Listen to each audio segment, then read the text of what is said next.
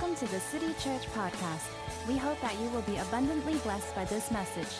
If you would like to find out more about the city, please log on to our website, www.thecity.sg.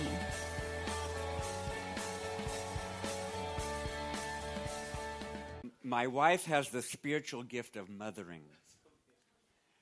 She takes broken kids under her wing like a mother hen until they get healed and then they can fly again. So that's how, you can show our picture, my family. New family photo. There it is. That's some of the kids that live with us. I'll talk about them today. But before I'm going to introduce a little video clip. Also, there's going to be a sign-up sheet if you want to keep in contact with me.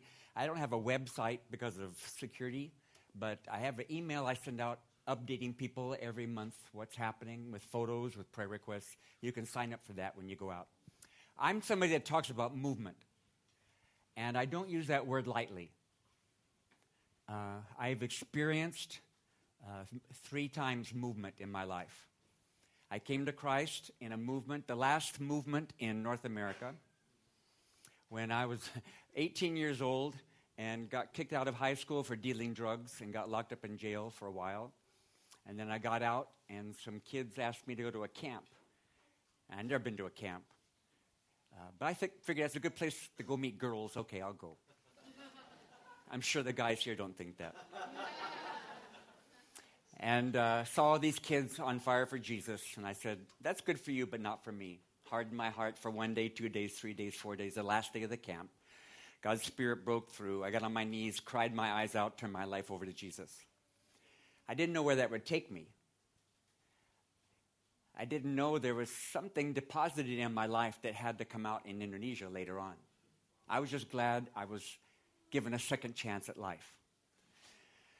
Then I went down to University of Southern California, and I was engineering major for 1 week. I was a journalism major for the next week.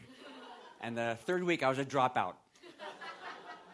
Because I need to be discipled. And where do you go to get discipled? And people say, Jim, there's these places called Bible colleges. I tried to get in. I applied to 2 and got rejected. Because even though my heart had changed, my outside appearance was still kind of rough looking. My hair was this long. And this is what was in America at that time called the hippie movement, hippie generation. But amongst all of us long-haired hippies in California, there was a movement called the Jesus People movement. And it was very real. Kids coming off the streets, off the beaches, just as they are, flooding in every Friday night in the circus tent, a couple, 3,000 kids coming together, all brand new, come to Jesus. And it was an out-of-control movement. You see, no man can make a movement. Only God can do it. And he's doing it more today than we've ever seen before. So I came to faith in a movement. I came to Papua, went to the jungle, saw a movement amongst a tribal group of people, where 80% of this tribe came to faith, a movement.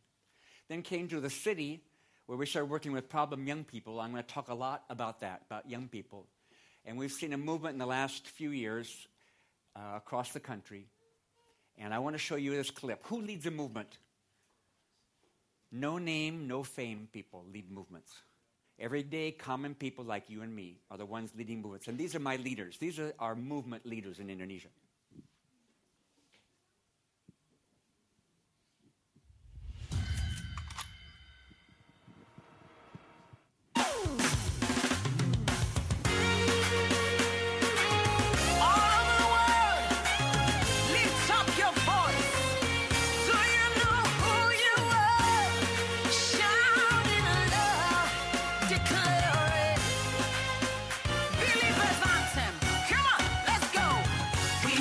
Chosen generation, we've been called for to show His excellence. Hey, all I require for life, God has given me, and I know who I am. We are a chosen generation, we've been called for to show His excellence. All I require for life, God has given me, for I know who I am. I know who God's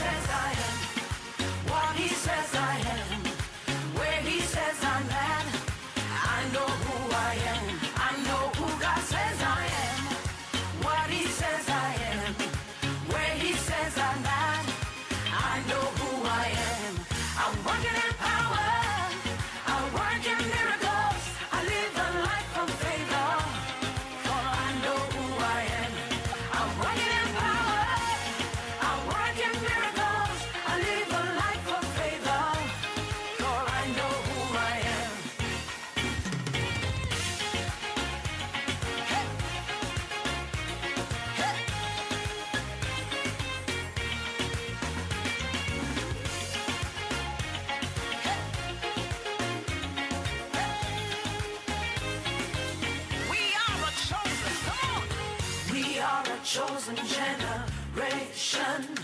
We've been called for to show His excellence. Hey, all I require for life, God has given me, and I know who I am. We are a chosen generation. We've been called for to show His excellence. All I require for life, God has given me. I know who I am. I know who God says I am. What He says I am. Where He says I'm at. I know who I am. I know who God says I am. What He says I am. Where He says I'm at.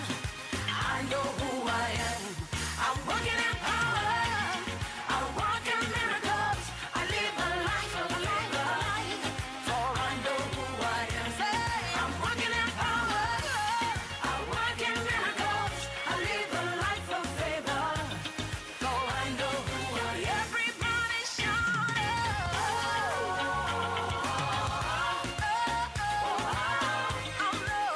know who I am. Lift your voice, shout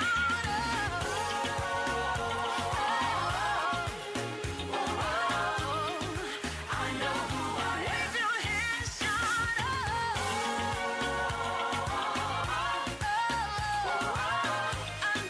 I know who I am.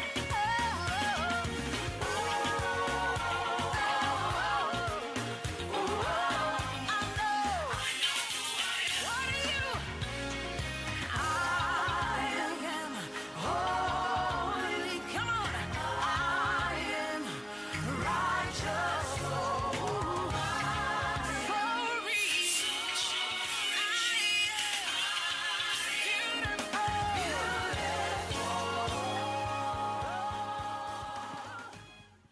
Okay.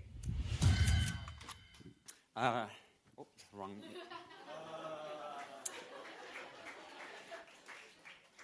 After being in the jungle for 20 years, seeing a movement happen amongst a tribal group, we said, we're done, God. Where do we go? Where's the next tribe?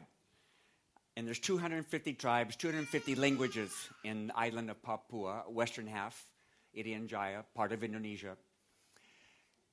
I figured we go down the river to another tribe over a range of mountains, but God surprised me. He said, the biggest tribe that's unreached now is the younger generation.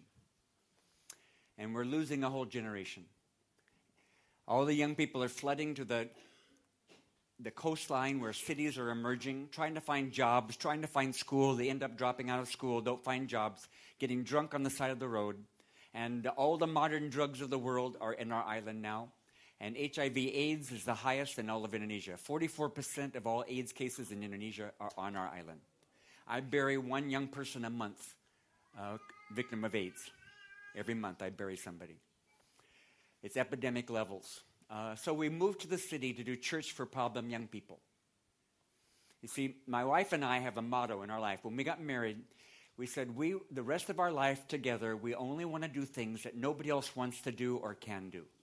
If somebody else can do it, let them do it. I want to do that stuff that nobody else can do or wants to do.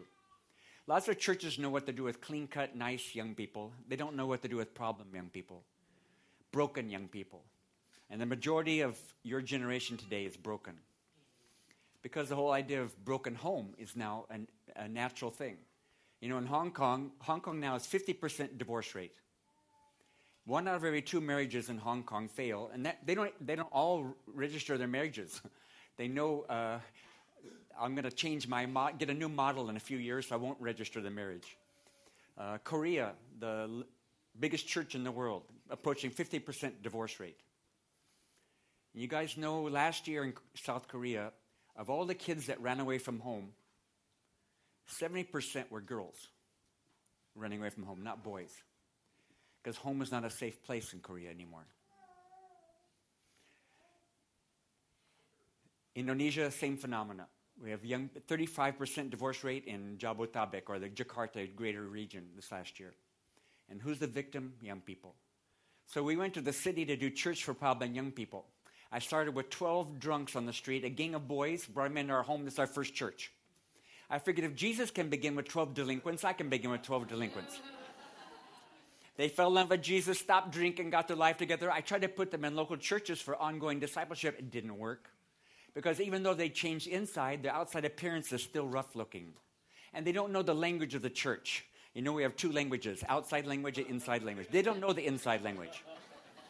And they were restored in community life with us, where 24/7 they have to be responsible for their heart and for their mind. If I put them in a place that just has a service on Sunday, they can't make it. So we had to start a new church, a new denomination. We call it the Problem People Christian Church.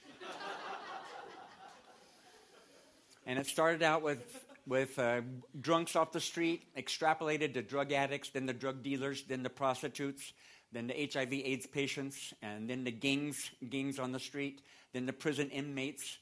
Those are all of our church members.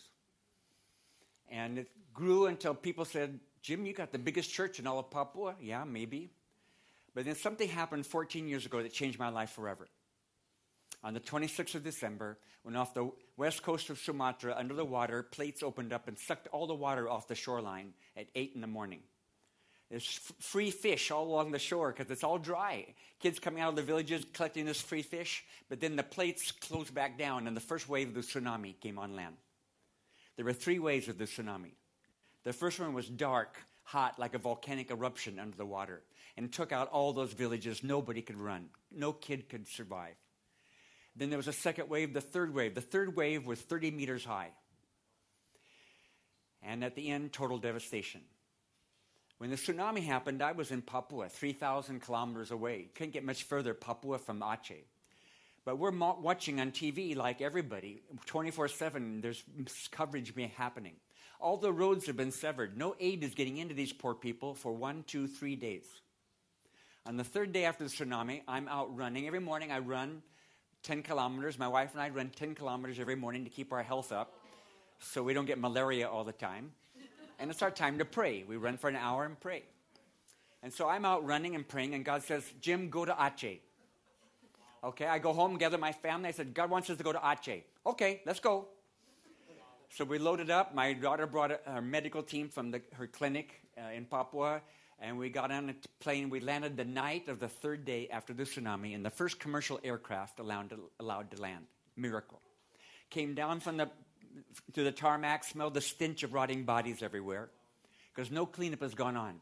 Walking through Banda Aceh, this modern city that half of it has been swept off to the ocean like with a broom gone. And realizing 250,000 people have just gone to a Christless eternity. And all of a sudden, this Papuan ministry that people say is successful doesn't look very successful compared to the vast need in Western Indonesia. I was really bothered by this. Went back to Papua. A few weeks later, I'm on my motorcycle. I just drive a motorcycle till today. I don't drive a car, just a motorcycle. And I'm on my bike, and there's somebody coming down from the other street, not seeing me, coming very fast, hits me, takes my bike many meters down the road, and I go flying through the air with the Lord. And when I come down and kiss the asphalt, my shoulder cracks in 2 places. This side's a different shape than this side now, but I survived. But I asked God, how much more time do I have? How many more accidents can I survive? And I promised God that day, with the remaining time I have on earth, I will not be satisfied with the few growing churches in Papua. Could I see a movement happen from one end of Indonesia to the other before I leave this earth? So I gathered 12 young leaders from around the country that I had relationship with in a youth ministry network. They're considered successful. They can gather thousands of young people in church services, but they're frustrated. Is that all there is? Just rah-rah in church services? There's got to be more than that. We went off to the forest for 3 days to pray, dream, no other agenda. At the end of 3 days, we agreed to erase the blackboard. Everything we know about how to do church, forget it.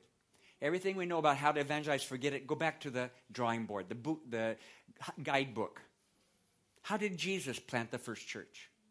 Because I had a sneaking suspicion if I did it Jesus' way, I might get Jesus results. I can do it my way and get results, but maybe there's more.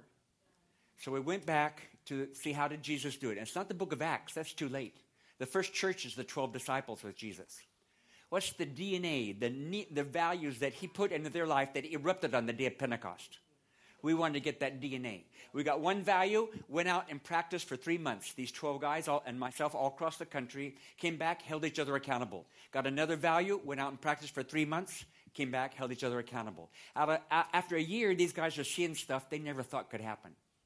After 2 years, they're training other people in their regions what they're learning. And now after 14 years, we've seen about 1,900 churches planted across the country, about 60,000 people baptized. And it's the best time of my life. I wouldn't trade it for anything. Movement. Matthew, I'm going to story tell you. You don't have to open it. Matthew chapter 9, beginning with verse 9. Jesus is going down the road, and here's Matthew with his tax collecting booth. And because he's part of the tax mafia. And Jesus says 2 words, follow me. Matthew drops everything, follows Jesus, and the next moment, where does he go? He goes to Matthew's house to have a party. Jesus likes to party. Too many Jesus films, Jesus is too serious. I think Jesus partied a lot. And he went to Matthew's house to plant a church. Matthew was the door into his gang, the tax mafia gang. Jesus wanted to plant a church in the tax mafia gang. But some nice church people came along and criticized. They said, Jesus, the Pharisees, why are you hanging out with the wrong crowd? Jesus says, this is my kind of people. I've come to seek and to save the lost. It's hurting people that need a doctor, not well people. But then the next day, another group come. They're better than the first group. These are John the Baptist disciples. And they say, Jesus, how come you and your disciples don't fast? This is the first time in Scripture we realize Jesus forbid his disciples to fast. Wow, Jim, here at the city, we're good at fasting. We just heard Andre's been fasting about this. Yes, vision statement. Jesus says, don't fast. Because as long as the bridegroom is with you, it's not a time to mourn. You can do that later. Because fasting in Jewish culture at this time was only for one purpose, mourning. Someone would die, they'd mourn the death of someone by fasting, or they'd mourn sin by fasting. Jesus says, stop it. Stop the old to get the new. It's not a transition. It's not tweaking things. It's something brand new. And he ends with the illustration, if you have new wine, you don't put it in old wineskin, it bursts. You need new wineskin. And new wine there, guys, is not the Holy Spirit. It's end times harvest. Because the whole context is Matthew coming to faith. God is giving us new wineskins. We see a few of them, a lot of them pass us by. But there's a whole bunch of brand new wineskins that he's giving for end times harvest. I'm going to talk about one today. And I'll illustrate it. We just had the Asian Games in Jakarta. And there's one thing I really like about the Olympics or the Asian Games. It's the high jump, where people run really fast and jump over a bar, and then it gets raised. They jump again. It gets raised until only one person gets over the top. That's an illustration of what we've done in the church worldwide. We've raised the bar, more professional, more good-looking, more qualified to where only a few people can serve God. It's time to lower the bar. Everybody can get into end times harvest. Everybody. There are 640 movements registered in the world today. I know because I get together with the guys that monitor these, that are in these every year. We verify these. What's a movement? A movement is not gathering a bunch of people in a stadium. That's an event. Events are easy. Movements are hard. Movement is 222. Say it. 222. Matthew, 2 Timothy chapter 2, verse 2. 222. Where Paul says, hey, Timo, what I give to you, you give it to somebody else who gives it to somebody else who gives it to somebody else. From Matthew to Timothy to another one, 4 generations. Meaning I go over here, bring some people to faith, they form a fellowship. They go over there, win some people to faith, form a fellowship. They go over there, win some people to faith, form a fellowship. They come up here, win some people to faith, form a fellowship. The 4th generation doesn't even know the 1st generation. There's no contact. So it's not dependent on a charismatic leader with good speaking ability. No. It's not dependent on a good management structure that keeps things going. No. It's not dependent on a big budget with a lot of money. No. It's dependent on the values. The DNA that's transferred into every generation. And after 4 generations, it cannot be stopped. Even persecution cannot stop it. In Indonesia, we're up to 17 generations now. And maybe it comes back down to Matthew 25. I'm going to storytell it again. Jesus is asked, hey, who's going to get into the kingdom? The king's going to accept who? And Jesus says, oh, that's easy. When you saw me hungry, you gave me food. When I was naked, you gave me clothing. When I was in jail, you came and visited me. When I was sick, you came and saw me.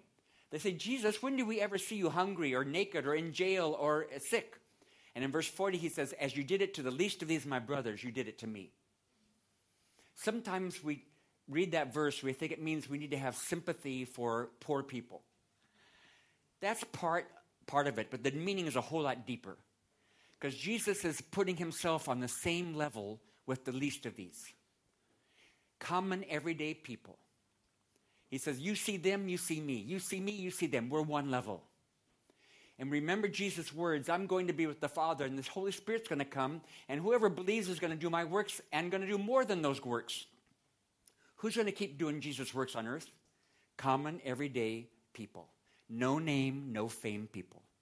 Those are the people leading movements today. I'm giving you some illustrations. I can't talk about anybody else. I'll tell you some stories now, what we're doing, and how God is raising up people that the world would never see qualified for serving God. Okay, one day Jesus is in Jerusalem. He's walking down the road and some kids come. And the bodyguards of Jesus, the disciples, say, don't bother the guru, don't bother the teacher. And Jesus says, don't, let them come because the kingdom of God is for them too. Sometimes I think, oh, these are nice little Jewish kids with white robes. No, they're street kids. They haven't bathed for a week. Their robes are tattered and torn and dirty. And maybe they're pulling on Jesus' robe asking for money. If they're in Indonesia, they have a little guitar in their hand on the side of the street playing it too. And Jesus says, let them come. They got a place in the kingdom. Street kids being used of God. When we moved to the city, we took 12 boys off the street into our home, and from then on till today, last 20 years, we have 20 to 30 kids live in our home. Ages 8 to 18. Runaways, kids abused, kids whose home is not safe. In Papua, 70% of all girls are sexually molested before the age of 17 in the home by an uncle and sometimes by their biological father. Home is not a safe place. Anybody that needs shelter, guys out of gangs, you need shelter. Anybody that needs help, shelter, they can come live with us. They're not believers, but pretty quickly they start following Jesus. We practice Matthew 10:8 very clearly. Freely you've been given, freely give it away. The little bit of progress you make with Jesus, you grab somebody else's hand and you bring them with you. That's a movement principle. And so who gets to live with us? Well, the kids decide. If they have a friend, they'll say, my friend just reached rock bottom. He just fell. Let's bring him in to live. They have a house meeting. My wife and I do not attend. They have a house meeting and it has to be unanimous because they're going to disciple the new kid coming in. And they all say, yes, let's do it. And the new kid comes through the door and another kid who's been with us for 1 month says, hey, as I'm trying to follow Jesus, you follow me. That's discipleship. Has nothing to do with head knowledge. It's about emulating the life of somebody who's trying to follow Jesus too. And some people ask me, Jim, do you have a book, a discipleship book? Singapore has lots of good discipleship books. I used to have one, a big thick one. It got thinner, and then I tossed it. Now I disciple with chickens. You have chickens in Singapore? You can't disciple them. We have a chicken farm. We have 1,000 chickens. And we feed chickens every morning and every afternoon. If you want to be a leader in our ministry, you have to feed chickens for 6 months, then you can be a leader. Because it's character development. And these chickens are holy chickens. We don't use any hormones, no medicine. We pray over every cage every morning. So when we cut chickens, like Fridays, we cut chickens and the kids will take them out and sell them in the restaurants and satay places. And they'll bring a chicken and say, ma'am, mister, this chicken meat tastes different than any chicken meat you've ever had. It doesn't have medicine in it. It has prayer, doa in it. And it will bring a blessing to your family. People buy these golden chickens from our kids. And they hear their testimony, how their life has been changed in Jesus. Street kids being used by God in end times harvest. It's happening everywhere. Okay, there's another one. Jesus is going through Sychar in Samaria, John 4. And there's a lady getting water at noon because she can't be with the other ladies because she's a prostitute. Jesus opens up her whole life, and she runs back to her village and brings the whole village of Sychar to meet Jesus. And Jesus stays 2 more days. A whole village comes to Jesus because of a prostitute. I kind of think if it happened 2,000 years ago, it can still happen today. You may not be aware of this unless you go to Geylang Street here, and you'll see all the Indonesians serving customers there. But inside the country of Indonesia, sex trafficking makes $3.3 billion every year. We are now competing with Thailand for the market. And there are several hubs, and one of them is in Papua, 15 minutes from our house, a city of prostitutes.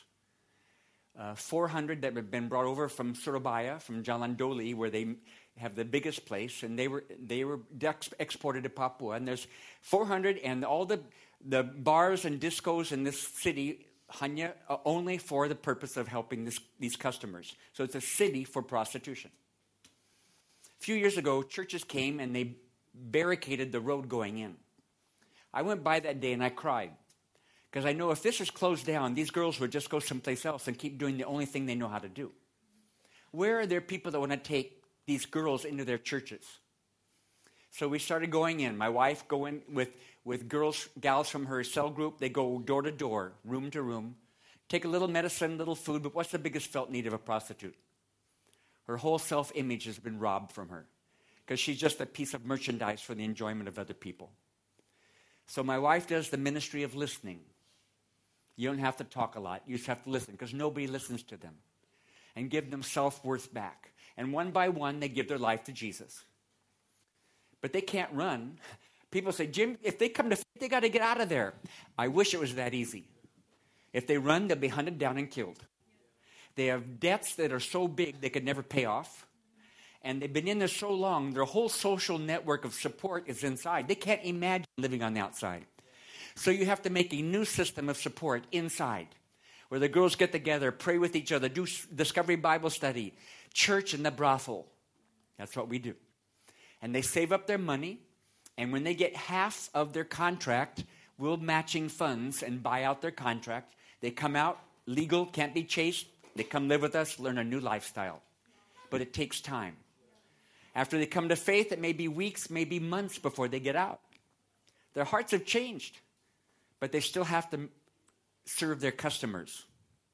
But now they practice redeemed prostitution. Do you have that at Geylang? This is what it looks like. One night there's a men's group I'm leading. These are not good men. These guys still beat their wives and get drunk, but they're trying to get better through the word with me. And there was a new man that came. And I said, how'd you hear about our group? He's a little embarrassed. Yeah, I heard from a prostitute. Tell me more. Yeah, I went into the prostitution camp.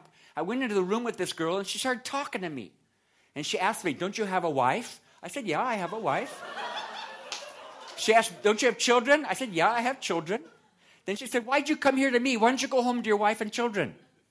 I'd never heard a prostitute talk like this. I asked her, why are you talking like this?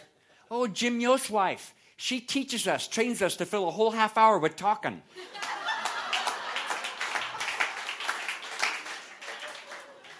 We don't have to have sex, but you still have to pay us. That's redeemed prostitution. And that night, that man gave his life to Jesus. A prostitute brought him. Why not? See, End Times Harvest, there's new wineskins. Out of the box stuff we never dreamed possible. Okay, there's another one. Mark chapter 5, the Gadarene demoniac. Here's this crazy guy with all these demons. His whole life he's naked, running around the cemetery, cutting himself. And Jesus comes to the shore, and he goes and meets Jesus. Why would a demonized man want to meet Jesus? Demons don't want to be close to Jesus. There's still something inside, little bit, that wants help. And Jesus casts all the demons into a herd of swine that jump in the water and die. And the guy's free. And immediately he says, Jesus, I want to join your church. I want to go with you and your disciples. And Jesus says, no, go home. Jesus, don't you know how to disciple? If he goes home, he's got to go by that cemetery and more demons are going to jump into him. You have to take him, Jesus. No, Jesus says, go home. And the next time we hear about this area, Decapolis, the 10 cities area, it's full of churches. Who planted those churches? This crazy guy.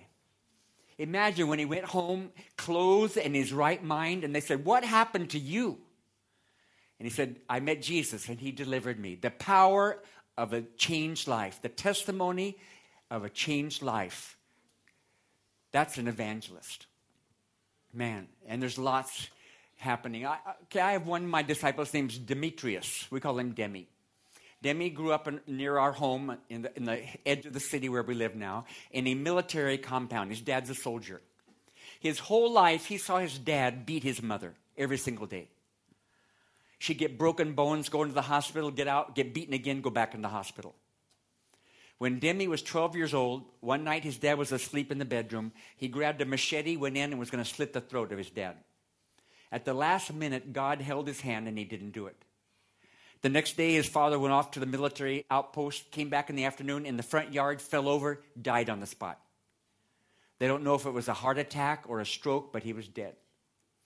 Demi had this wounded heart from all of the atrocities he saw his dad do to his mom. He went on a path of rebellion, the town criminal, going in and out of jail, always drunk, leading gangs. His siblings all came to faith through our ministry. His mom came to faith. They all witnessed to him. He wouldn't have anything to do with it. They said, Demi is too far from God's grace. He's beyond help.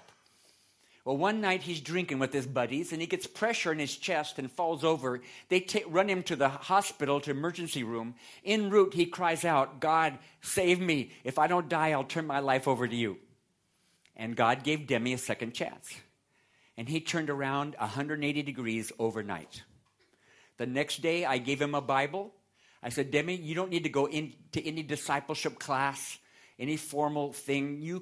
I want to show you how to do discovery Bible study, inductive Bible study. You read it, ask questions of what God's Spirit says, you do it. Every day, he'd read the Word, he'd hear God speak to him, he'd do it. He grew really fast, became one of my top leaders.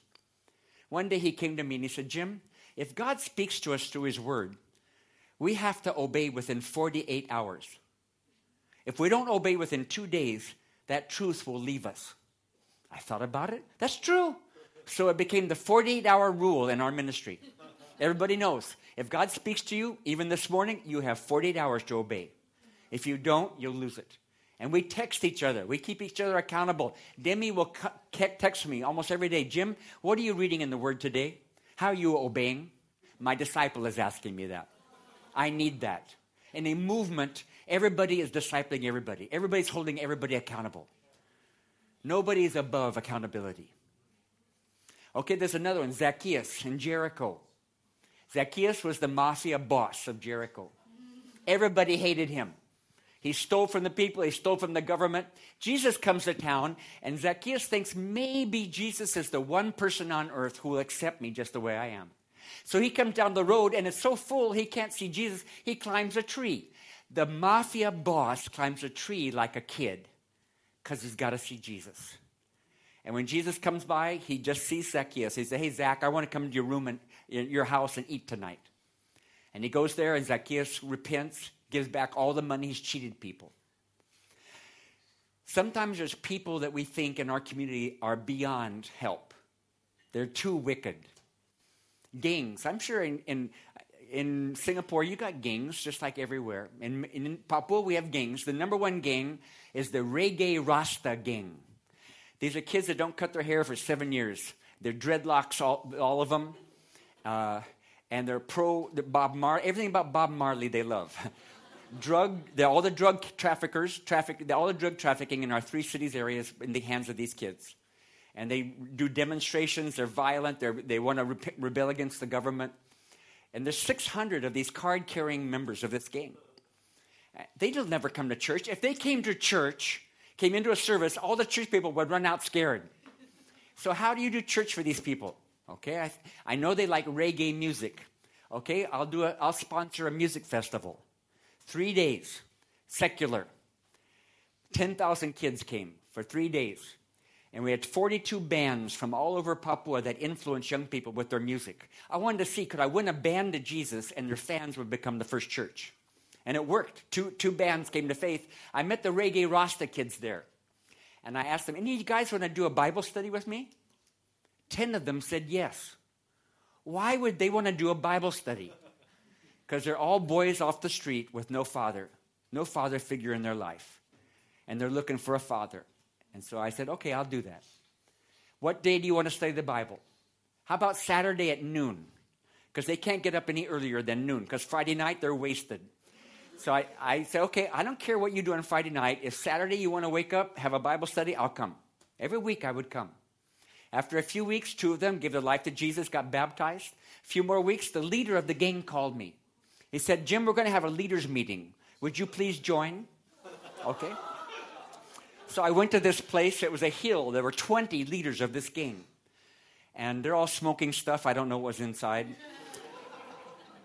And they're talking. One of them says, yeah, we're getting concerned because lots of our gang members are getting arrested and put in jail. Another one says, yeah, maybe we need a new purpose in life. And then another one said, Jim, we asked you to come today because we want to ask, would you be our spiritual advisor?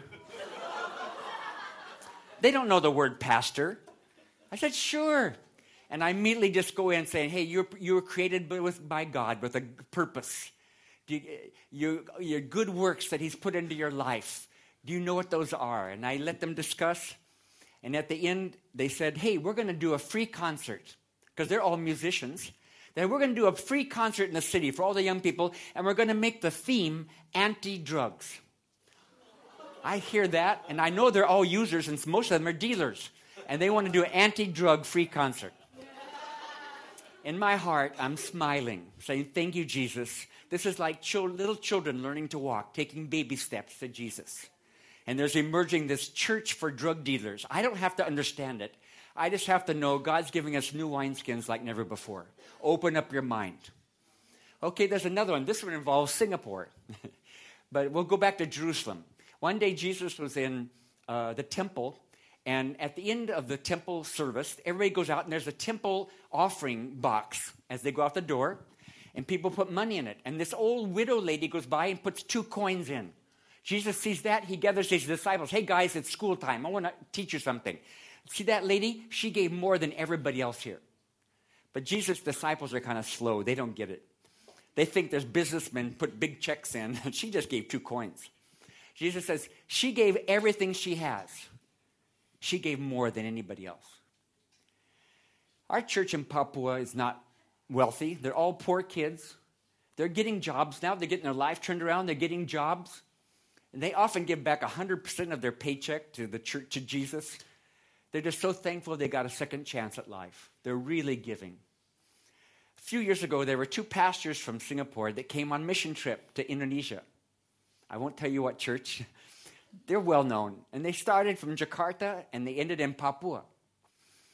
And they were on a Sunday in Papua, so they came to our celebration with 700 young people, all from bad backgrounds that love Jesus with everything. You think you guys jump up and down. Our kids jump. We have a sand floor, so it's easy to dance to Jesus. So these pastors were in the middle of the service watching all these young people dance, praise God, be thankful they got a second chance at life. They didn't have any part in the service. They just wanted to enjoy the atmosphere. At the end of the service, our top leader, Franz is his name, he's my disciple. He used to be a gang member, a gang leader, a drunk on the street. Now he's our pastor. And Franz sees, hey, we got 2 guests that came from a faraway place called Singapore. We better help them. They probably had to pay a lot of money for their tickets. We better help them. So he says, hey, kids, don't leave. We're going to take an extra offering today to help our guests that came from far away. He doesn't know they're from the biggest church in Singapore, probably the wealthiest church in Singapore. He just knows they came from far. They got to be helped. So all the kids come forward, put money in a basket. And then he calls these pastors forward and he puts the money in their hands. And they start crying. And they say, Jim, we've been on mission trips around the world. Everywhere we go, they know we're from a large church, a wealthy church, and everybody puts their hand out asking us for money. This is the first time we've been given an offering. And they're crying. And I say, that's because our kids don't know they're poor. They don't know they're poor. Poor is not here. Poor is here. And God is using poor, common, everyday people to do incredible things for the kingdom of God, including this church. A few years ago, I was in Cuba doing a training for the underground church, communist country, so they can't meet always in the eye of the public. So they go out in this very far away place in the country, and there's like 300 of them. I ministered, and 3 leaders of the movement, this underground movement, at the invitation, they ran forward, got on their knees, responded to the word of God. Because they said, we leaders have to respond first before everybody else. Wow. I was really taken by these guys. So afterwards, I was sitting talking to them. And one guy, I'll never forget, his name was Roberto. He said, Jim, I'm an evangelist. I like to plant churches.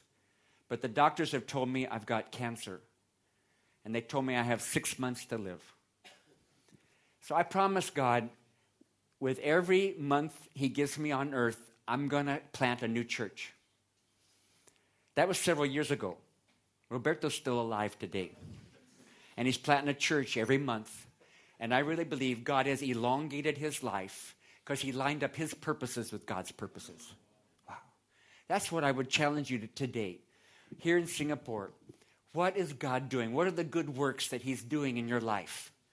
Ephesians 2:10, it says we are created in Christ Jesus for good works that he prepared beforehand that we should walk in them. What are those for this church, for you personally, for your family? I'll close with this illustration. My daughter, Amy, she grew up in the jungle. All my kids grew up in Papua in the jungle. We did homeschooling, so that's their first language is the tribal language. Their second language is Indonesian. Their third language is English. And Amy helped mom in the clinic in the jungle. So at age 12, she's helping women deliver babies. She's giving injections. She's setting broken bones, all at age 12. So later, she gravitated to medical training in America. And she went off, got it, came back quick, and runs our medical clinic for the poor. She has 100 patients every day. Incredible. And a pastor from outside was visiting us, and he was with Amy in the kitchen talking. And I was eavesdropping in another room. And I heard him ask, Amy, if you had a check and you could put in any amount of money, what would be your dream? What would be your dream to do? Amy was surprised at that question. Nobody had ever asked her this question. And she answered immediately, I'm doing my dream. I'm not waiting for a lot of people to notice me. I'm not waiting for people to give me money. Every day I hear God speak to me and I do what he tells me. I do my dream. Guys, do your dream. I'm in Baylor University sports arena 4 years ago, speaking to 6,000 students in America from all across many churches, all on fire for Jesus, all on fire for mission. After I got finished speaking and sat down, they clapped their hands, and their leader got up and said something that shocked me. She said, we in the younger generation want to change the world. Yeah, I know that. But she added this. We in the younger generation want to change the world, but we don't know how to do it. We don't have the work ethic to make it happen. And I realized that night that in the Western world, there's a younger generation that doesn't know how to sacrifice, to pay a price to change the future. And the problem isn't the younger generation. The problem is my generation that did not model sacrifice for their children. Because kids get that from their parents. We took too much good care of our kids. We coddled them till they're not ready to go into hard settings and tough it out. They don't know how to sacrifice. My daughter, when she went to college, Amy went to college in Portland, Oregon. She hated America. It's a foreign country. Every night she'd cry over the internet. You know you can cry over the internet? And I would say, oh, honey, we're on your side. We're praying for you. But I'm actually smiling. Thank you, God. My daughter's going through the valley, and she's going to come out stronger. Because I want her to learn to tough it out and see God intervene for her. I'm not going to go save her in every situation. So I would challenge you guys today. What is it that you have been called as a church? You've come into existence for a purpose. Not just to photocopy somebody else. There's a unique calling you have to change the world. And it's happening through things like we're doing in Indonesia, education. We're doing the best school in all of Papua because Papuans are left behind. They're left in the dust. They can't compete with anybody else because of poor education. So we have kindergarten till high school, #1 education. They learn Mandarin first grade. Black-skinned, kinky-haired kids speaking Mandarin because that's the language of the future. We know China's going to take over.